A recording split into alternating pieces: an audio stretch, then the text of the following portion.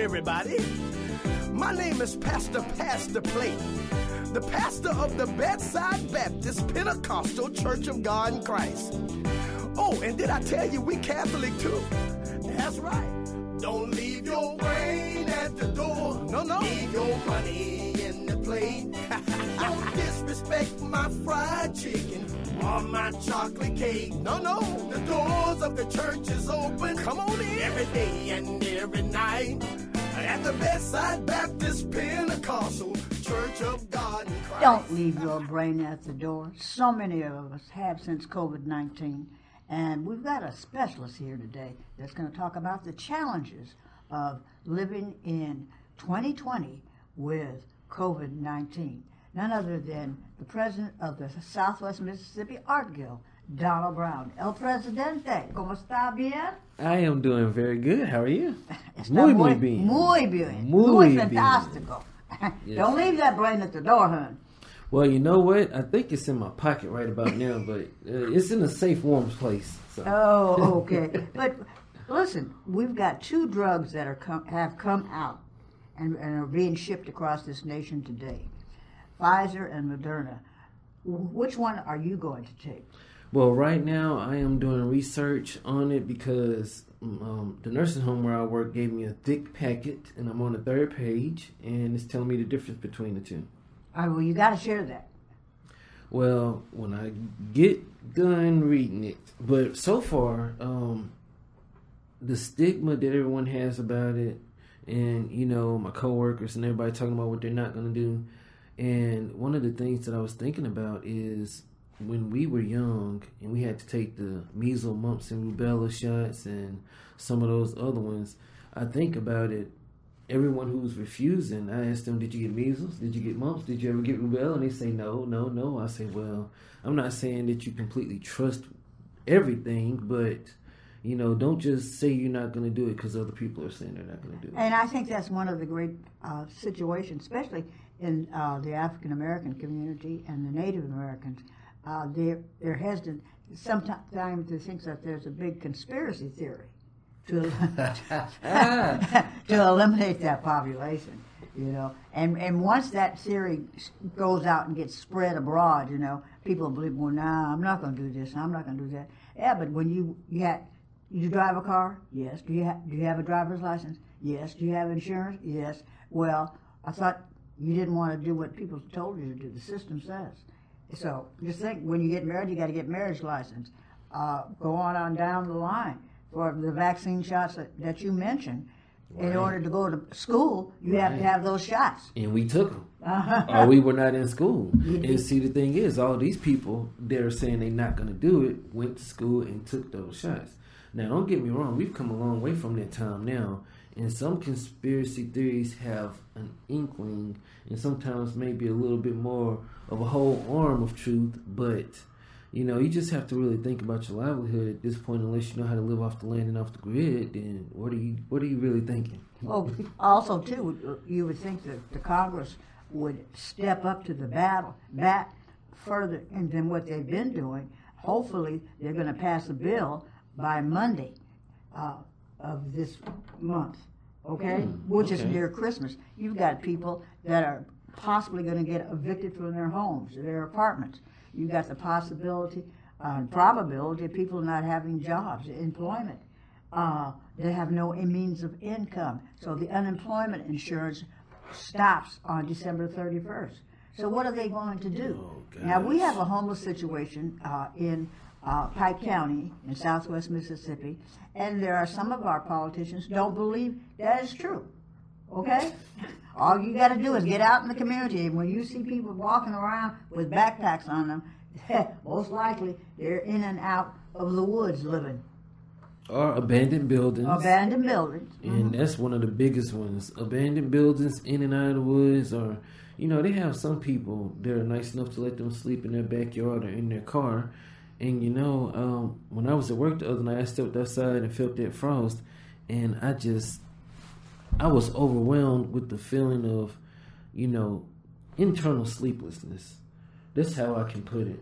I just wonder, how do people that have the power to change things sleep at night knowing that someone is possibly freezing to death right now? Mm-hmm. Where's their humanity? That seems to be lost. Their humanity. I got mine, you get yours, and right. They've got the best health care plan, the representatives and the senators, and then they're living off of the tax base from the people. And on the Declaration it says, we the people. So who are we the people today? Is it not inclusive, or it's just a certain few people that are we the people? I believe it's a certain few people. The elite.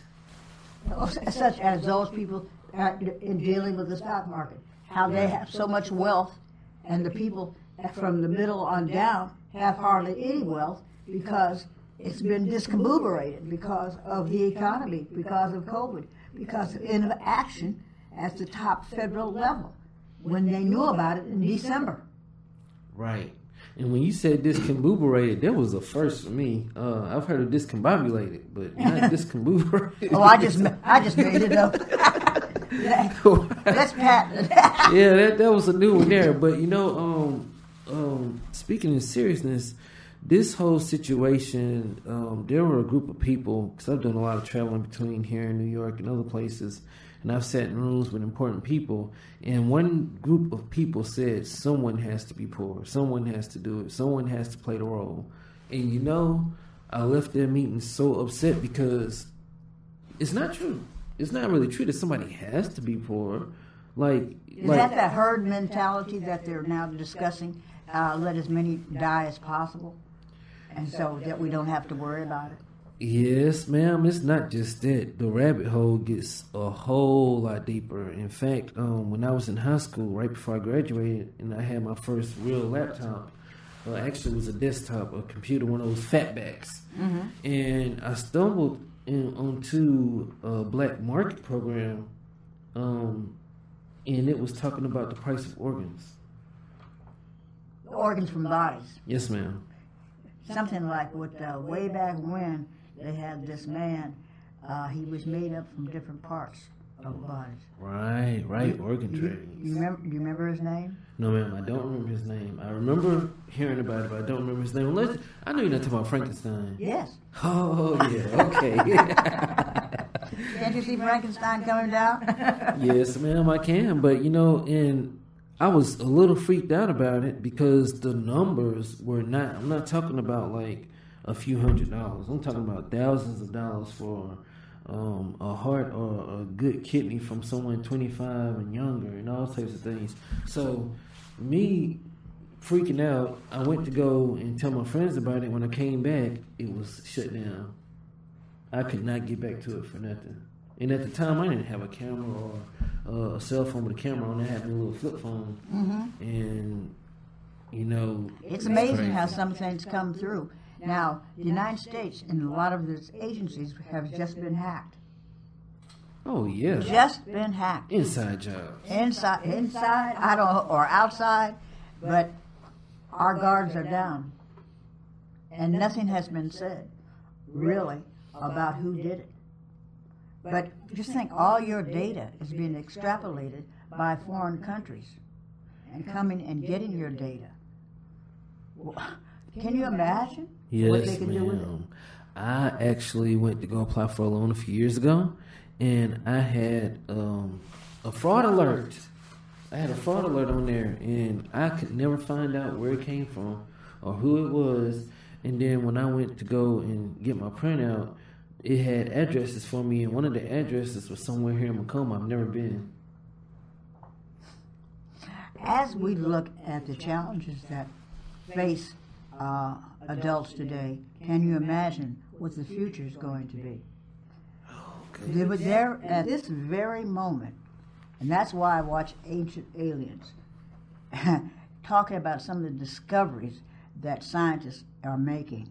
And one is to make drones that look like insects. Oh, yeah. And you know what? They really are playing a game right now, because there were some people who had already done that, and use them as things to spy on communities. Okay, so say that you're in a board meeting, and all of a sudden this insect's on the wall, but you think it's just an insect, but it's not.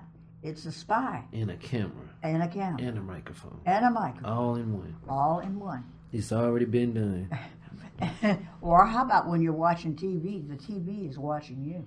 And recording your patterns and everything. Yes, all of that. See, stuff being smart is too smart. I don't like all this smartness. Okay. Now look at, long time ago, and when I worked with the military, I was telling the employees that they had to have a checking account. Right. And they said, oh, well, I don't have one. One lady did. And I said, well, you don't get paid. What do you mean? What do you mean I don't get paid? Well, you don't get paid because it has to be an electronic transfer fund, an ETF, from Washington, D.C. to your checking account. And she got mad at me. I said, I don't work for General Service Administration. I'm working for NAS North Island, and I'm telling you, you want to get paid after the work that you've done, this is what you're going to have to do. Now look at today. That's 20-some years ago. Today, they're giving children debit cards. Mm-hmm. Okay? You work so much, little Johnny or Susie, and we'll put the money on your green card. And guess what the green card is called? Henry. Henry? Really? Henry. That's Henry.com.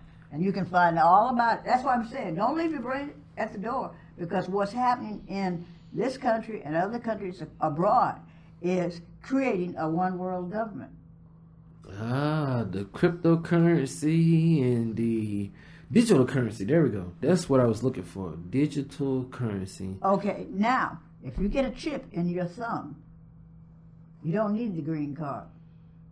And then I was telling my daughter, you're programming him, her son, to get a chip. And I said, it's going to be the mark of the beast. And she didn't believe me. I said, well, you keep on. You'll find out. I'll be gone, but you'll find out. What we have to know is who is behind this whole scenario? Who is the Geppetto for Pinocchio? Well, and we're Pinocchio. Well, I'm going to tell you something.